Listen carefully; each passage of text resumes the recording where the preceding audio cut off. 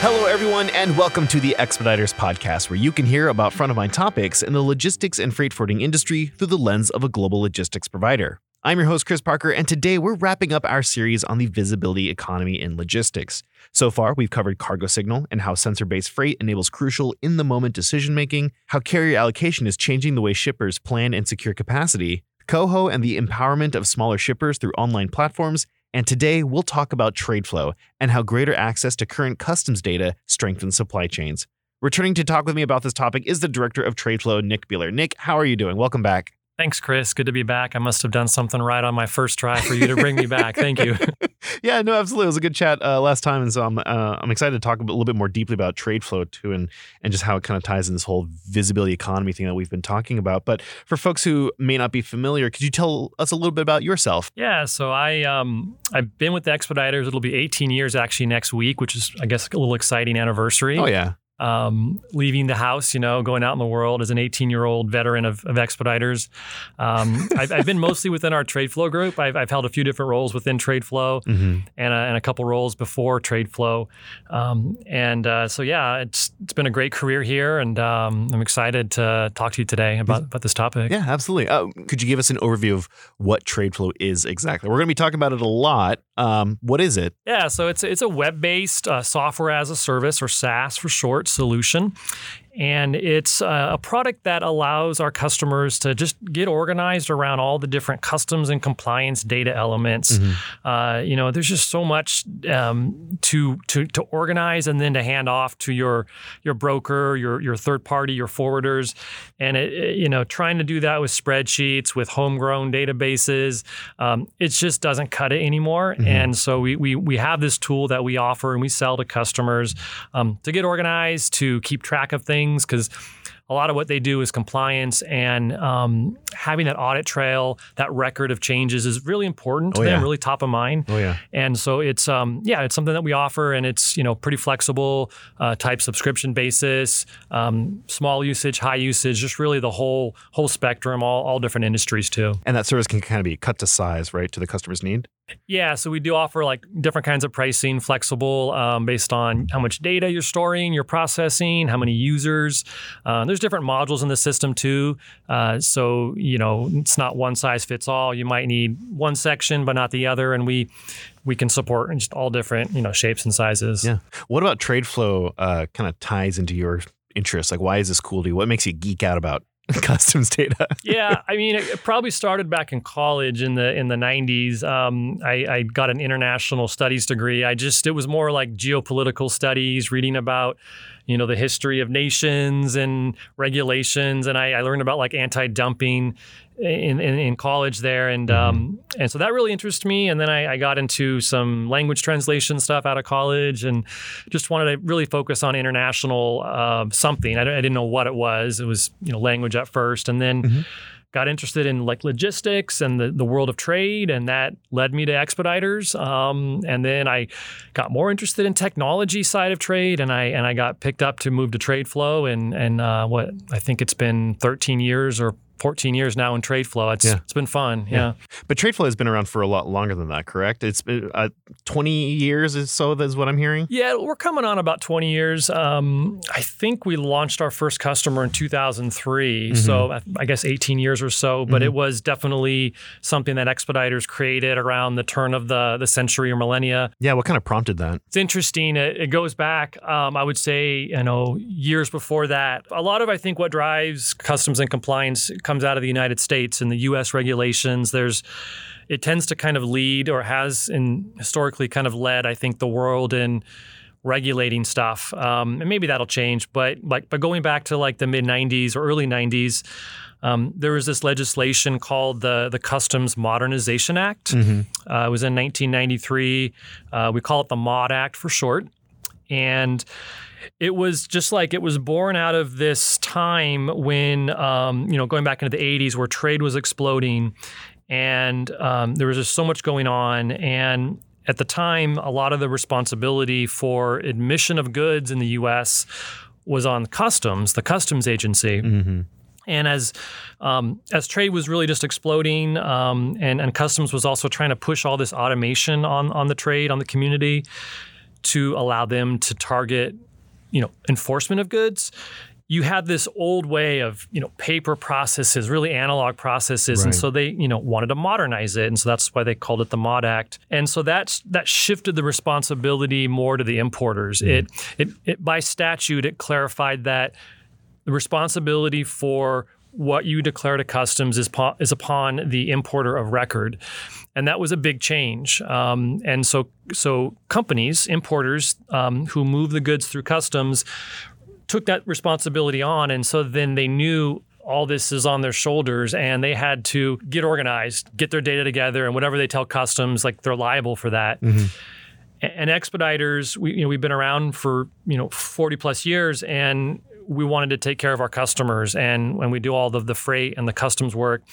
And so I think by the late 90s, you also had, of course, the internet had taken off, and more web-based products were emerging. And so you had this kind of convergence where the Mod Act forced the responsibility on importers. Technology was ripe for this. And so we as a company, predates me, but as a company, we decided we needed to create a product that our customers could use to organize all this customs data, right, like we were talking about earlier. Moving these processes further upstream up towards the shipper, what kind of education had to happen for folks to kind of get used to these new responsibilities? Yeah, I think it's interesting because I used the term earlier, software as a service. I don't think that term existed in the early 2000s. As far as I know, I've done a little research on it. Sure. And so I think it was new for customers to look at web-based or what we'd call cloud solutions today. Mm-hmm. I think there were some security concerns, do you trust the cloud and all that? So that was a leap to say, hey, you can use this web browser thing and you can put your data there and it's going to be safe. It's going to be stored. It's not going to get blown away. So that was, I think, a technology leap that was occurring. And I think it did take some education to customers to understand that. And then the whole compliance, am I going to get audited? What happens if I get audited? Mm-hmm. How am I going to tell customs and other agencies what we were doing? And that's just this peace of mind factor, I call it, where you just know, hey, you can go to this system and it's going to tell you what that data was, at what point in time, who changed it, and how do you quantify that value? I don't know how you do, but I think that was a lot of education that we as a company, Expeditors, had to take at the time. And if you think 1993, the Mod Act came out, and of course that also introduced NAFTA, North America Free Trade Agreement, officially in the region. And so you go, 8 to 10 years later, trade flow comes out. That's a long time. But if you think about 8 to 10 years back from now, mm-hmm. Things can kind of move slowly in terms of our habits and our patterns of how we manage things. And so I still think it was kind of probably early in the early 2000s for customers to, really embrace that role of being responsible for mm-hmm. their customs data. Mm-hmm. So I think that was probably still an education process that we and others in the community were still, working at. You said that Expeditors, we wanted to take care of our customers, and so that's why we developed the system and brought a lot of this education to them. What kind of philosophies would you say led the approach to trade flow? Yeah, so I used the term earlier, software as a service, and the way I look at trade flow is we're part of a service company. Expeditors, we put our service out there, and that's what we offer to our customers. And so with our digital solutions like trade flow, it's really software plus service, mm-hmm. and so it's the people behind it, it's the onboarding, making it easy for our customers to analyze their data, get it loaded. Once you're a customer, the support that we put behind it, we don't disappear. We have people that you can call and talk to. Mm-hmm. And so that's, I think, maybe what's distinct for us, compared to others, is that there's that service component that sits strongly behind the software. Yeah, for sure. All right, so I wanted to kind of get a little bit more high level here and look at not just trade flow, but other data management systems. As a result of this, of the Mod Act, what were some of the problems that trade data management systems helped resolve? Yeah, just like and it's continued since, the 90s and even in the last 10 years, is just this explosion of data elements you have to manage. We saw it, again, in the US, we saw it in 2016 with the rollout of they called it the single window initiative. And the whole idea in a nutshell was that it's not just the customs agency that wants to know about your data. It's all these other agencies mm-hmm. like FDA, Food and Drug Administration. They want to know. They have their own data elements they want to know. And so it just feels like every year there's more and more data elements from different agencies or existing agencies wanting to know more about your goods, Sure. more about your suppliers. And that's got to live somewhere. Somebody's got to determine that, got to store it, and you got to get that to someone, probably a broker, logistics provider of some kind. And it's just this like march forward of more and more data that you have to try to keep track of to get it across a customs border. So then if we think about, here it's 2021 and we look back several years, the U.S. China trade wars and other regions, U.S., Europe, and in some cases too, it really made it front page news for the first time in a lot of cases where a lot of people noticed, a lot of C-suite type executives noticed what was going on, and that predates the pandemic. And so we started having this disruption with, my duty rate suddenly went up. Now let me shift my sourcing, and people start looking to other regions to source their goods. And now you're analyzing, obviously the distribution cost, the freight cost, but what does it mean for my customs processing? And is there a free trade agreement that's going to reduce or eliminate my duty? And so that was just new challenges that emerged even before the pandemic, tied to those trade wars. So with the increasing amount of data needed, there's just an increasing amount of questions that you got to ask yourself. Yeah, and it's exactly. It's a lot more complexity. Kind of choose your own adventure. You knock down one door and there's 10 questions, and then there's another door in that room to another door, and it just kind of never stops. Did the Mod Act kind of speed up digitization or bringing things into this digital age? I mean, you made it sound like it was such an analog process, very paper driven. Like, what kind of kicked off this move to platforms? Yeah, I will say I feel a little weird commenting on the Mod Act. I was a pimply faced teenager at the time, to be honest. But I do find this really interesting. And like I said, I got interested in college in this, and I'm happy to have a career in this space. But yeah, I think it was, from what I've talked to people like Ted Henderson in our companies. If you ever get to talk to him, he's just this wealth of knowledge on customs. And, I talked to him earlier this week, and he was just, sharing what it was like and how things were just stuck, in this old analog space, and customs trying to push the trade forward and digitize stuff. But so, yeah, I think it did initiate this digitization of processes. And again, with the internet, coinciding with that at the same time, it was like, I guess, these two streams coming together. Yeah, absolutely. Looking at today now, what would you say are some of the issues or kind of like points of failure that the pandemic has kind of revealed in your space? Yeah, I mean, there's several. I'll focus on three though, just to kind of keep it organized. I think what we saw, across the board everywhere, a year and a half ago, March 2020, you put a time frame on it, is, we all suddenly shifted a course to remote virtual environment. And, one thing was that you couldn't just lean over and ask someone a question anymore, right. Or tell them something, that 30-second, 1 minute type interaction. So, communications just moved to be more asynchronous, and maybe that was email, or maybe it was more sophisticated. So we started to see a need to, these platforms to manage your activity, like a workboard type approach, work queues, making notes, elevating the status of something up to the next level, assigning data, approving data, getting it out to where it needs to go. That kind of took a leap forward. Just it had to suddenly. So that was the first thing. Yeah. Second thing is that, think about it from like a manager perspective, and you have a team and you have these stakeholders you're managing, is just keeping track of what everyone is doing. It's harder when everyone's dispersed. And, like in our product and trade flow, it keeps this history of the changes. It tells you who updated something, and you can assign data to a certain person.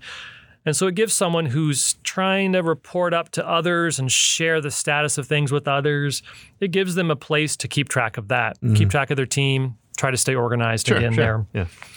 And I think the third thing, maybe more of a technology focus, is just we saw that having a web-based solution was really helpful. I don't think that a lot of companies' networks were really primed to handle the sudden spike in volume of activity. And I think we saw it at our company is just, all these people coming in with the VPN, trying to get through the network. And I talked to customers that they're using like an old Access database, trying to go through their network VPN. It's super slow. And just having a web-based solution, hopefully you had it in place already, or spin one up like TradeFlow really quickly. And it was just really easy. You could use it off the network, still secure, secure login and all that. And I think just like the SaaS systems were really built for that with a niche focus to get them quickly implemented and not constrained by the network and the technology. It's been interesting. I think we've all, like as a society, taken these leaps forward. And now, being back in person again, and it's like this new energy. I'm enjoying it personally, and seeing faces I'd only seen on video for a while, and so now that we're coming back, I guess, into the analog space, these things that we learned for systems and collaboration in the last year and a half, 2 years, I'm really hopeful that these are going to carry forward and that we're going to take those learnings and continue them on. With changing consumer behaviors, the sourcing strategies changing, more trade wars or more tariffs, coming about. Like, there's a lot going on.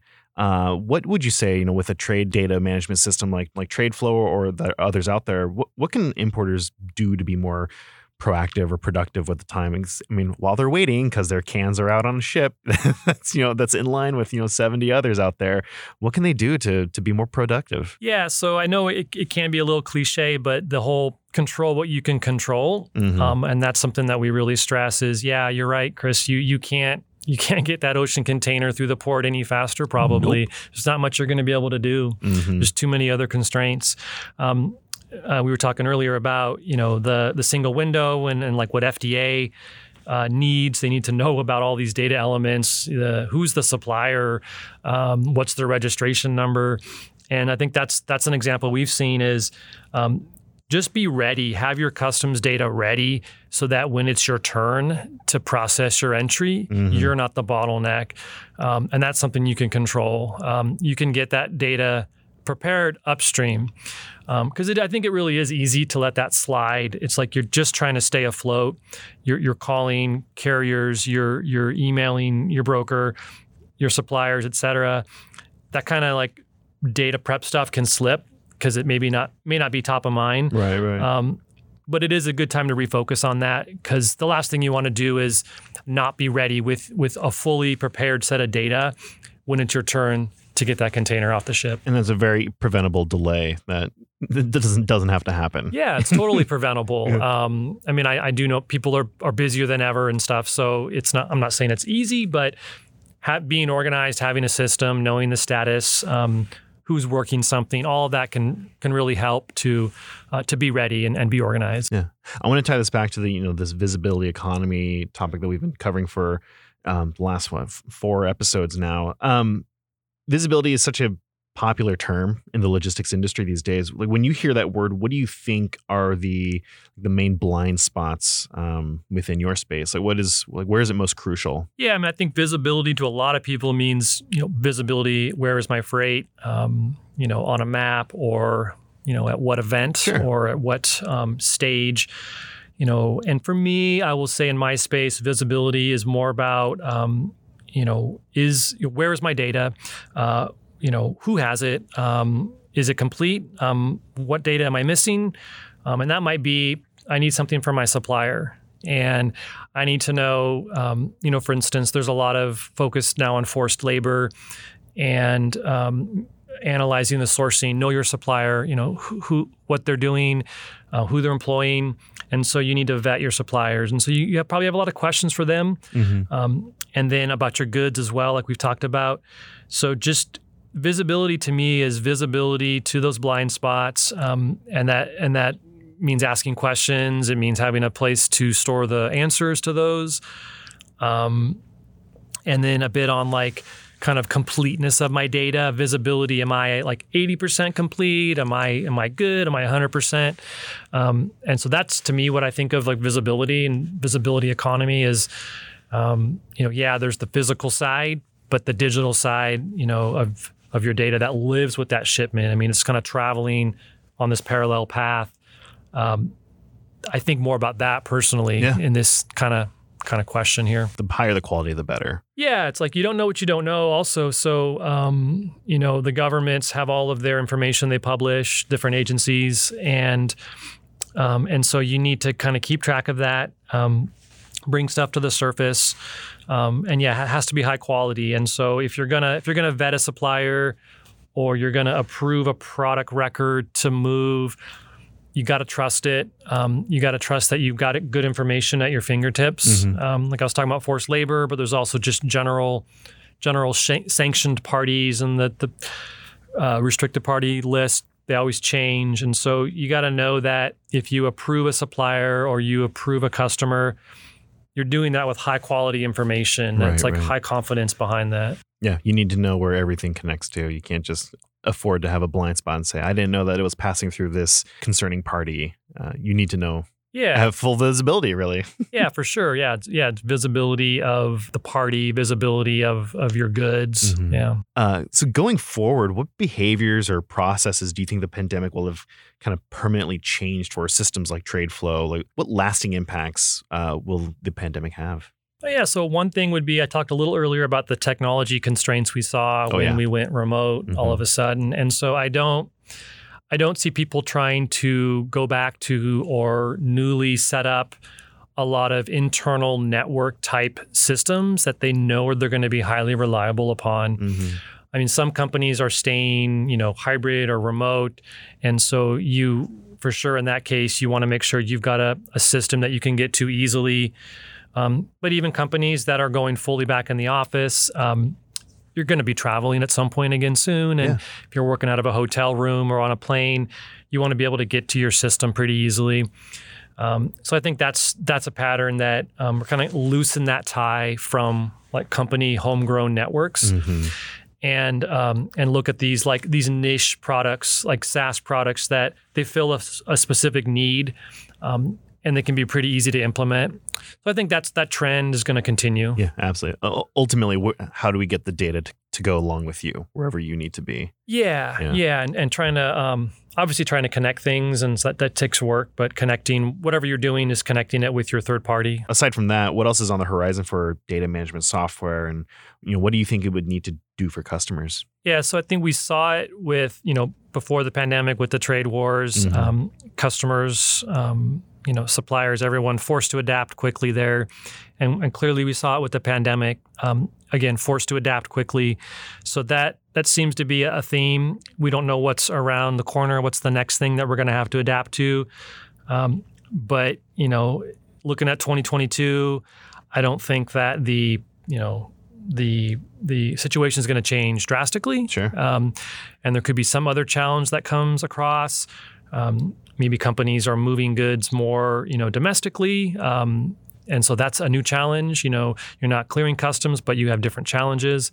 So I think just being able to adapt to these changes, having the mindset of, this is not the exception to have to adapt. This is more the norm, the rule.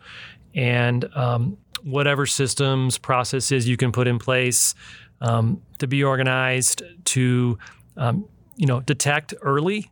May not be able to predict a change or regulation or a disruption, but who can do that? But see it early when it happens, and probably just have good relationships too. Good relationships with your whole supply chain, so that you are taken care of when your logistics provider can help you out. Your broker can help you out.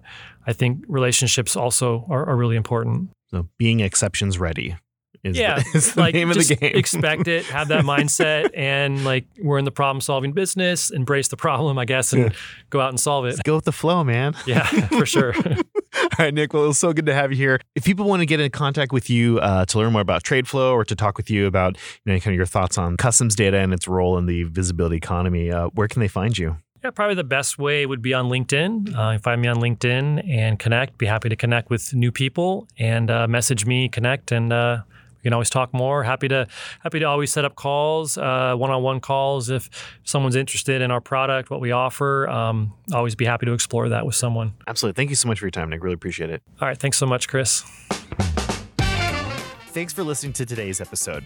If you've got questions or want to learn more about today's topic, check out the show notes for more information. And before you go, make sure you're subscribed on whatever podcast app you're using so you won't miss the next episode. To learn more about Expeditors, you can find us on LinkedIn, Facebook, Instagram, and Twitter, or simply visit us at expeditors.com. Take care, and I'll see you next time.